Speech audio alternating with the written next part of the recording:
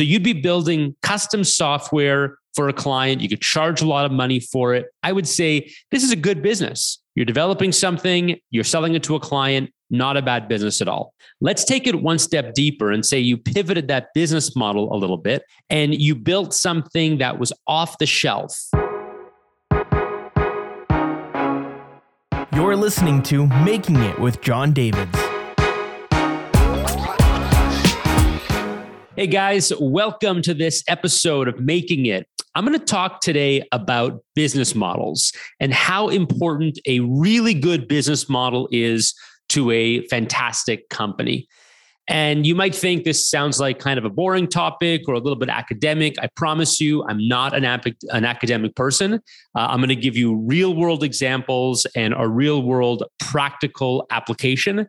And this is really going to help you if you're building a company now, or you're thinking about building one in the future, or if you already have a business that you think could be better. The business model and understanding that business model is going to make a world of difference.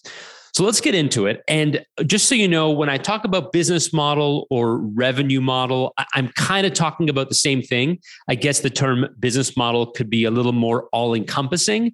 What I'm really talking about here is the revenue model, how you sell it, although it has to do with how you package it, how you productize your service, and that sort of thing. So in order to think about a business model, let's first think about a product. So let's say, for example, you are in the software business. You make software, and it doesn't really matter what that software is. It could be accounting software. It could be project management software. It could be an app. It could be productivity. Doesn't matter what it is. Pretend you have a software company.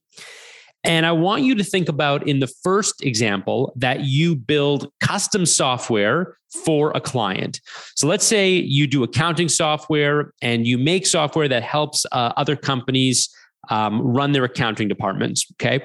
And of course, today that would be illogical because we already have such big software companies dominating the space. But let's just say that's what you did. You create accounting software and you do it by engaging clients, figuring out what their problems are, and then developing software that addresses those problems. Now, you could do this and it would be a pretty good business because building software is a good business and you could charge a lot of money for it, especially if you're customizing things and doing it on a really bespoke level. Hey, I'm going to engage this client with white glove service. I'm going to build to their spec and I'm going to give them a great piece of software. So you'd be building custom software for a client. You could charge a lot of money for it. I would say this is a good business. You're developing something, you're selling it to a client, not a bad business at all. Let's take it one step deeper and say you pivoted that business model a little bit and you built something that was off the shelf. So building something off the shelf, meaning you build it once and you sell it many, many times. Well, clearly we can see how this would be better because instead of having to build the product, for each client, I'm going to build it once, I'm going to sell it once, then I'm going to build it again, I'm going to sell it again. Maybe you have some redundancy so you can use the same development platform to build for customer number 2 and customer number 3, but effectively you're building it new each time. And in the second business model, you're building it once, you're building an off the shelf or out of the box version, and you're able to sell it to hundreds or thousands of customers without having to rebuild it. And you could do little things in there like have modules that you turn on and off. So for some customers, they'd have flavor A and some customers would have flavor B. But that's a much better business model right away. You're effectively doing the same thing, but you're packaging it another way. You're selling it over and over again. And that's a much better business model. Okay, let's look at version 3 now. So you're in the same business, you're selling accounting software, you're selling it out of the box now. But instead of selling it one time only, you sell it and then you're done with that customer. What if you sold it on a subscription basis? What if you rented it to customers? So I'm not going to sell it to you outright for $5,000. I'm going to rent it to you for $300 a month. Well, now all of a sudden you have clients who are happier because they get the most up-to-date version of the software all the time. They get bug fixes shipped out immediately, and everyone is on the best version of the software all the time. You're happier because you get a recurring revenue stream because you're not selling it once and then having to go back to the drawing board for new customers. You're actually getting the same customer over and over again. And the lifetime value of that customer could be a lot more than what it would take to sell them once.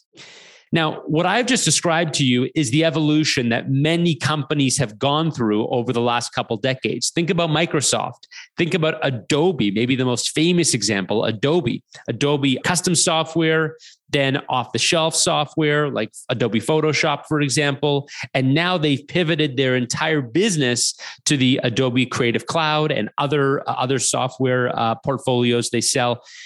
This is a phenomenal way to think about businesses because the business model in this case makes all the difference. You have an okay business selling custom software. You have a much better business selling off-the-shelf software. And you have a phenomenal business selling software as a service. The product never actually changed. The business model, the revenue model changed entirely. Now, I've applied this to my businesses in the past with phenomenal changes. Think about what you sell today and how you could pivot that to something that you could sell over and over again. And then how you could pivot that eventually to something that you could rent on a subscription basis. And I promise you, this works for all kinds of businesses. It's not just software. The real estate business has done this for centuries.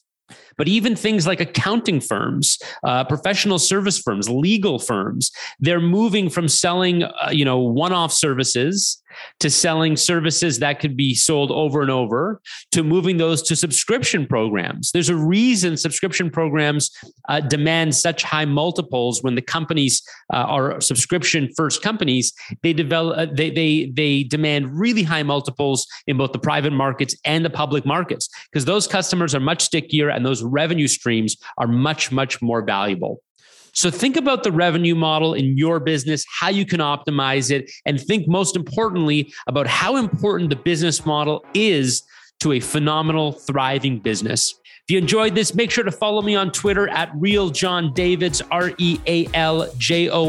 RealJohnDavids, and let me know what you thought about this episode at #MakingIt. I'll talk to you guys soon.